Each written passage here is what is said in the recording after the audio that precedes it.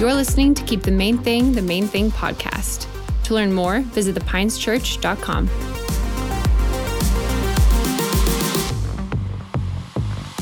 Welcome everyone to the Pines Church online experience. My name is Matt Joya. I'm the lead pastor here at the Pines, and I am so excited that you carved out 35 minutes and change to study God's Word with us. For those of you who are joining for the very first time, we are in the middle of a series on gratitude and thanksgiving. Last week, we focused heavily on giving thanks, moving beyond the feeling into action.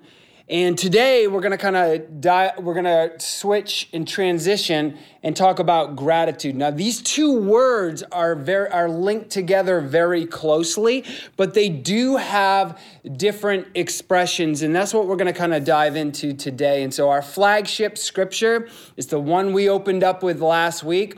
I'm going to go ahead and start with that. 1 Thessalonians 5:18 says this: "In everything give thanks, for this is the will of God in Christ Jesus for you." How many of us have asked the question, what is the will of God for my life in this relationship, in this career move, in this venture? Well, the will of God in all circumstances is to be thankful. Now, an important distinction, it says, in everything give thanks. It doesn't say for everything give thanks, okay? We encounter trials and tribulations. The warnings are all throughout Scripture. We don't thank God for those, but we can give God thanks in the midst of those things because our character is coming to the surface, our faith is growing,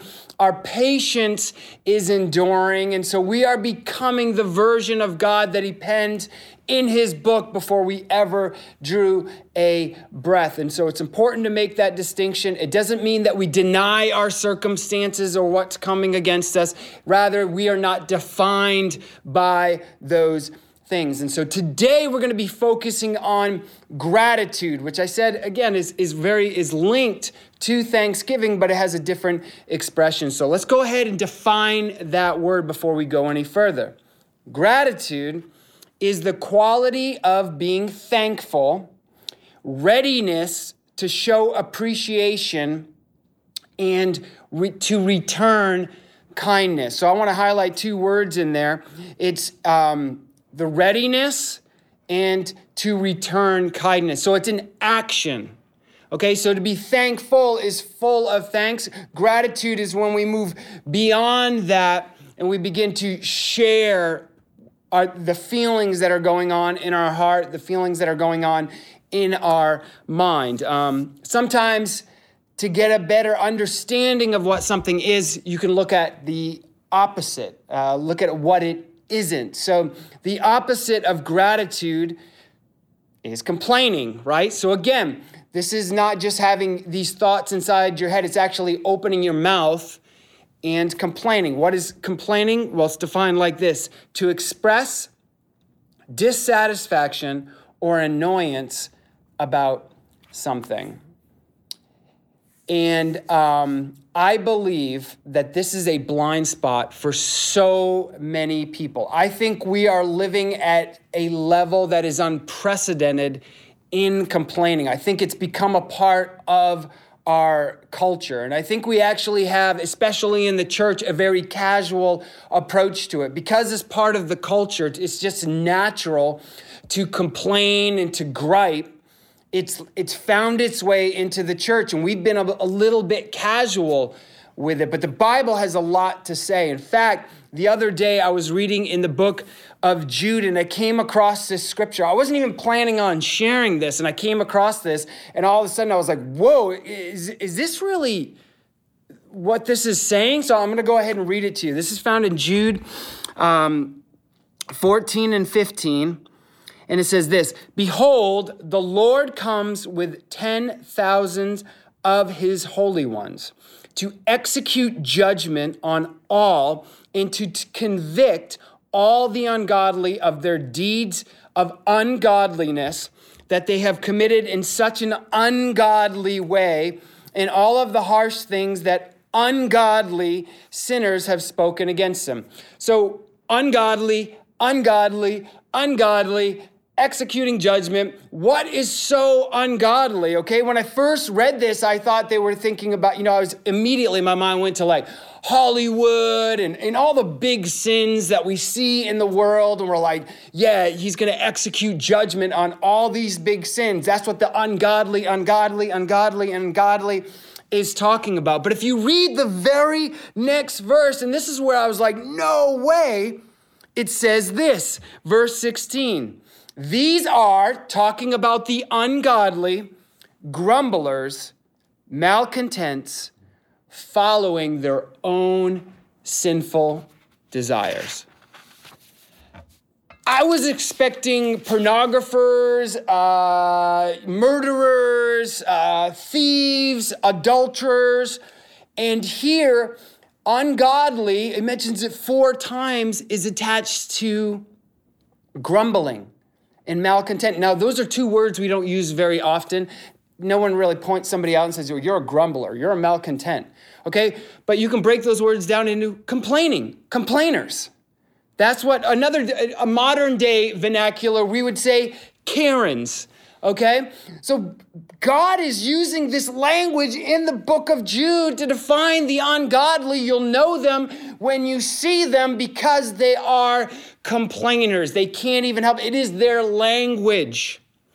It is their whole heart posture. And they're going to be judged because of their lack of gratitude.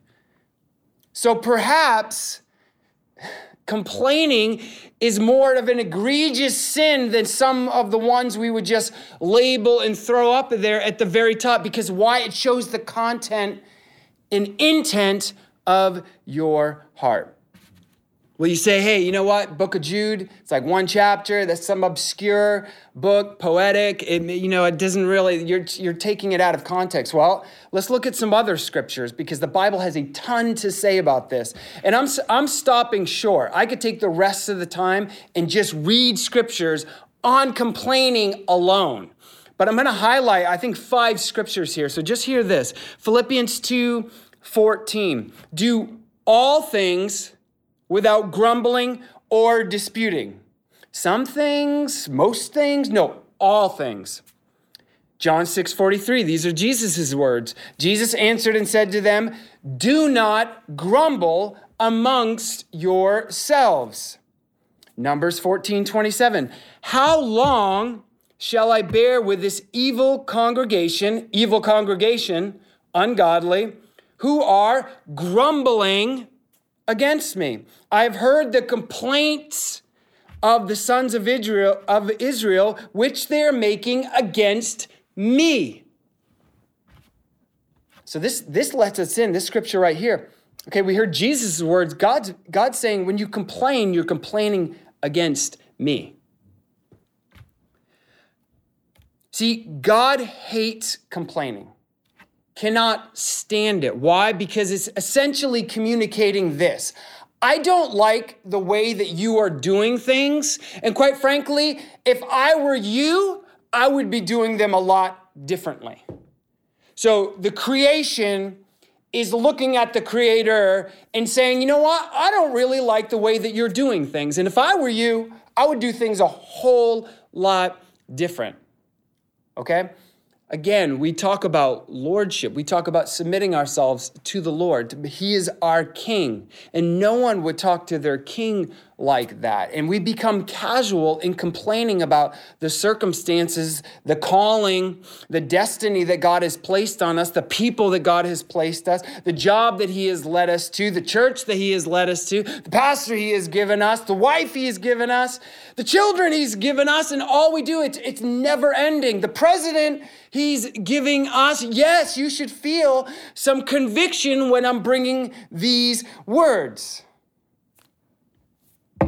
You know, in our house, we learned this very early on. We treat complaining as one of the worst things our children can do because we don't want to allow that to grow. Things only grow if you feed them, if you don't cut them off at the bud. So as our children are young, if they go, I don't like, immediately they know that they are going to be punished for that. I'd rather have the kids get in a fight, and this is just me, okay? Parenting, Matt Joya, I'm not putting this on you, but I'm just saying that we treat that, Jess and I, very firmly in our house because we don't want their hearts to be corrupted in complaining and griping about everything that they have to do and everything that they have to be a part of, and we nip it in the bud. You know, sometimes, look, brothers and sisters, kids, they'll be like, I can't stand my younger brother. And we stop it immediately. We sit them down. Do you understand that God knew exactly who you were going to need to live alongside you in your life on this journey? He knit your brother together in his mother's womb. He is your best friend. He will always be there for you. And so we instill this in our children. And look, they're kids sometimes. They don't get it immediately. But I'm going to continue to preach this to them so that they learn to esteem and to value, to be grateful for their brothers and sisters, for their parents, for their friends, for their church, for their country, for their government, for their school, so that they have a heart of gratitude and thanksgiving, not complaining when things don't go the way they think they should go.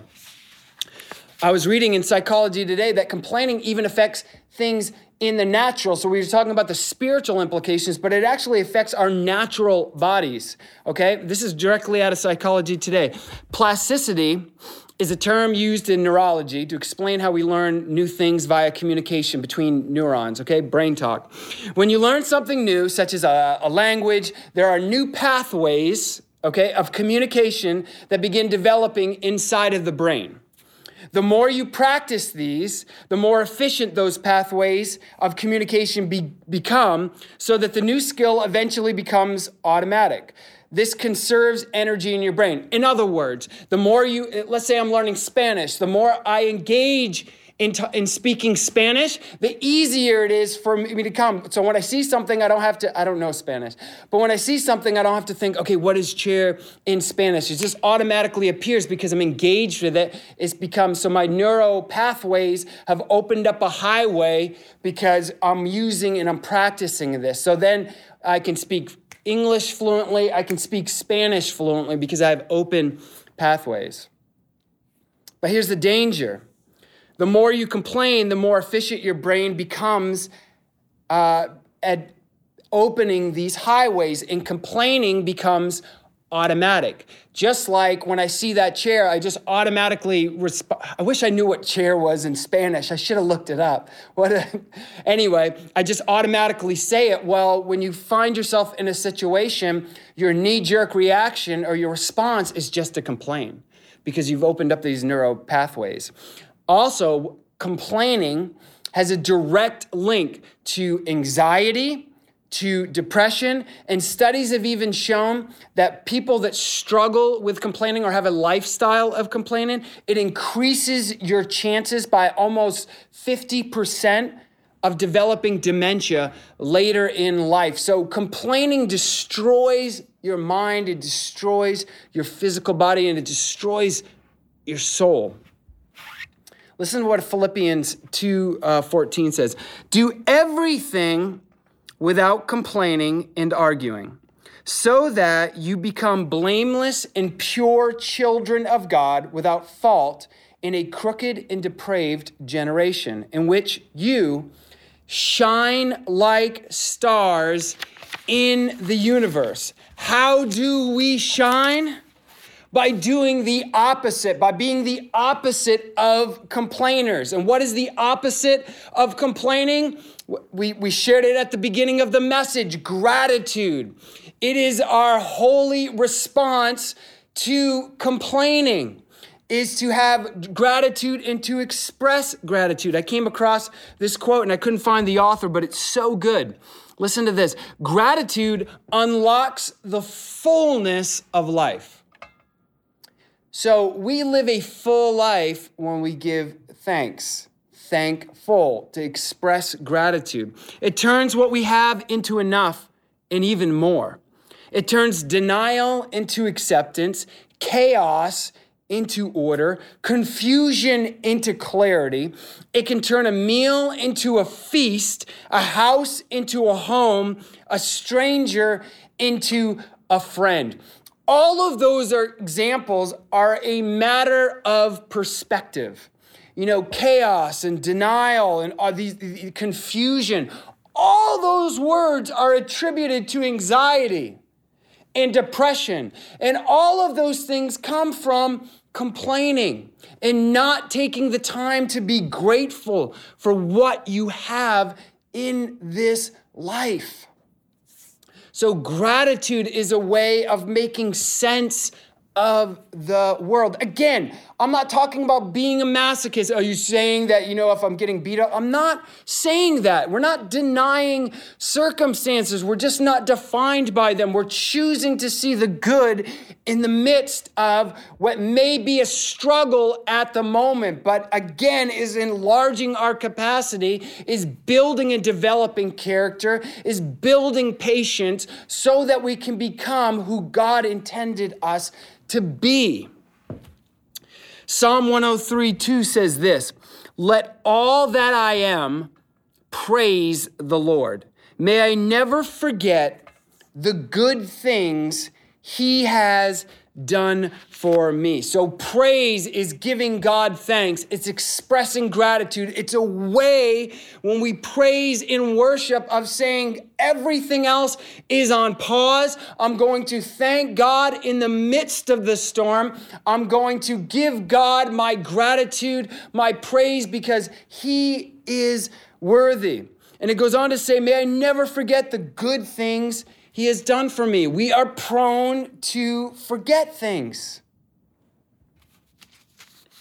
It amazes me how quickly we forget the things that God has delivered to us. How many times we prayed for one thing, God was faithful and came through on that thing, and then we forget it. And so the Bible is instructing us, don't forget these things.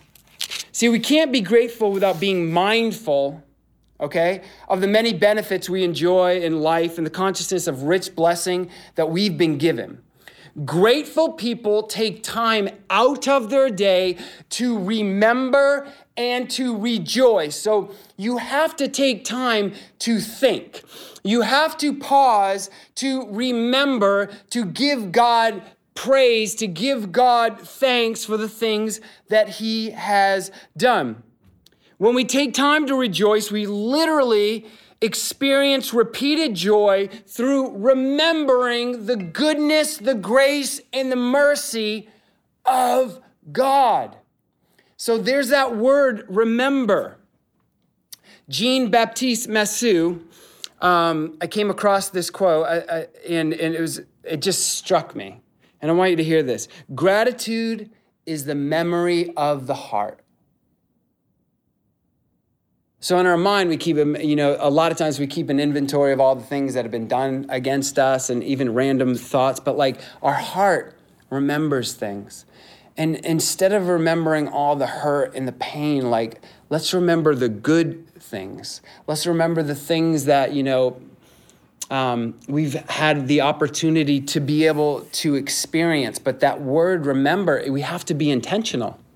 We have to be intentional to think. We have to be intentional. Sometimes I'm concerned that we're in such a hurry and we put so many things out on our calendar that we don't take time to just think and to meditate and to take inventory of all the good things God has given us, to rejoice for those things. It doesn't matter, the CEO of a Fortune 500 company or the barista busting their hump through college, nobody has any time. And I almost wonder if that's the enemy's plan to get us, to rock us off of our position of having grateful hearts. To express gratitude is to share in the divine nature of God. Genesis 1:31. Okay, I'll give you a little context. This is after the sixth day. So God created everything. This is after the sixth day. He had created man, and now he's stopping. He's pausing on the sixth day. God, instead of going through this huge checklist, I got to do the next thing. I got to go through the next thing. And it says this, then God looked over all that he had made, and he saw that it was very good. So God himself, in creating the universe, the sun, the moon, the stars, the creeping things, the earth, the water, everything, man, he pauses and he looks, and his heart is just filled with this gratitude, and he just takes it in, and he sees that what he has made is very, very good. And we were created in his image and likeness. And I wonder, when was the last time that we paused and we took a look at our work for our career and admired it? When was the last time that we looked at our parenting or our children and the growth that they're taking place and just admired it? When was the last time that we looked at our spouse and all the growth that's taken place in their life and the richness and the fullness of our relationship going to new levels and just paused and said, I am so in love with you? When was the last time that we looked and said, it is very good? See, Psalm 10:22 says this, let us thank the Lord for his steadfast love, for his wondrous works to the children of men, and let us offer sacrifices of thanksgiving and tell of his deeds in songs of joy. So to tell, we are to share the love, the expression of the gratitude of our heart, the memory of our heart with others. But I honed in on this word, sacrifice of thanksgiving, which means sometimes you're not going to feel like it. Sometimes you're not going to feel like pausing and recounting the memory of your heart, or you're not going to feel like giving thanks. You're not going to feel like rejoicing because maybe what you're going through at the current time is difficult. But again, we don't live by feelings, but rather by truth. And so the psalmist is telling us that, yeah, you know what? Don't wait for the feeling. It may be a sacrifice of praise. It may be a sacrifice of thanksgiving. But if you're willing to draw that line in the sand and say, I'm dedicating this time to remembering, to rejoicing and giving God thanks, you will change your atmosphere. You will change your perspective. The Bible says, this is the day that the Lord has made. Let us rejoice and be glad in it. It's moving beyond a feeling into an action. Let us rejoice. Let us be grateful. Let us give thanks for this day and throughout this day. I love that it says rejoice in the day that God has given you, to recognize that each and every single day is a gift from our Creator. And not only to awaken that day and to give God thanks, but to rejoice for the days that you had previous, and then to bring that joy into the day and throughout the day. And when we give God thanks, we focused on this last week, it magnifies God. In other words, it shows the faithfulness, the provision, and the goodness of God to others whose hearts and eyes are darkened.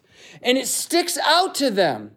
You shine amongst them like stars. How do you shine? How do you magnify? By giving God thanks.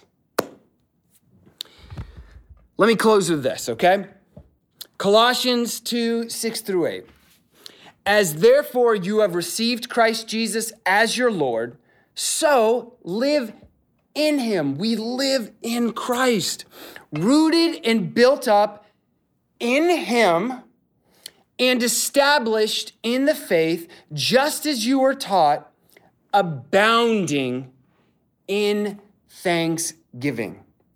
So here, we are being told that we should abound in thanksgiving, in recognizing that we are in Christ. What does that word abound mean? We don't use it very often. I did the work of looking it up for you, and this is what it means: to exist in large numbers or amounts. In other words, when someone looks at you, they know that this is a person that is grateful. This is a person that is going to give thanks. And when we abound in thanksgiving, we abound in life. Look at the opposite. If we abound in complaining, then we abound in the things that complaining attracts: depression, anxiety, fear, worry, all of these things, because we are attracting them with our words. But when we turn from that and we give God thanks, we magnify him on this earth and we shine like stars, and then we abound in this life, in all arenas, in all spheres of life. But it all starts with giving God thanks. For those of you that didn't listen last week, I gave the example of when Jesus was preaching to the multitude and they didn't have enough to eat. And he told the disciples would gather up all the food, and all they had was a few fish and a few loaves, not nearly enough to feed 15,000 people. And the disciples were complaining and murmuring, there's no way that this is going to be enough. But when they put it in Jesus' hands, what did he do? He gave God thanks in all things. And as a result of abounding in thanksgiving, they abounded in provision. Please hear me if you hear nothing else. When we abound in gratitude, in thanksgiving, we will abound in life. I'm going to pray for you. Dear Heavenly Father, I thank you for every single person under the sound of my voice. And I am praying that the word has penetrated their hearts. I pray that they would be able to take an honest assessment of themselves, and that the Holy Spirit would highlight areas where they've gotten a little casual, a little too loose, a little too comfortable in complaining. Maybe it's about their boss. Maybe it's about work. Maybe it's about their spouse. Whatever it is, Lord, you know, just between you and them. And that you would help them uproot those things and rewire the pathways of their mind, instead of leading to complaining, depression, anxiety, worry, and fear, that they would reroute those pathways towards thanksgiving, towards gratitude, that they would take time in their day to remember and to rejoice for all those things that you have done for them. But most importantly, for who you are, that we are now hidden in you, God, and that you would give them a fresh revelation of that. And as they abound in thanksgiving, in gratitude, that they would abound in life. God, we give you all the praise and all the glory because you are so worthy. Thank you, Jesus. Amen. Thank you so much for spending the last 25 minutes and change with us. I think I went 30 minutes. Until next time, Godspeed. Thank you so much for listening to Keep the Main Thing, a sermon resource provided by the Pines Church in Bangor, Maine. We'd love to hear from you, so leave us a review on this podcast. If you have any questions, visit thepineschurch.com. Thanks again, and we'll see you next time.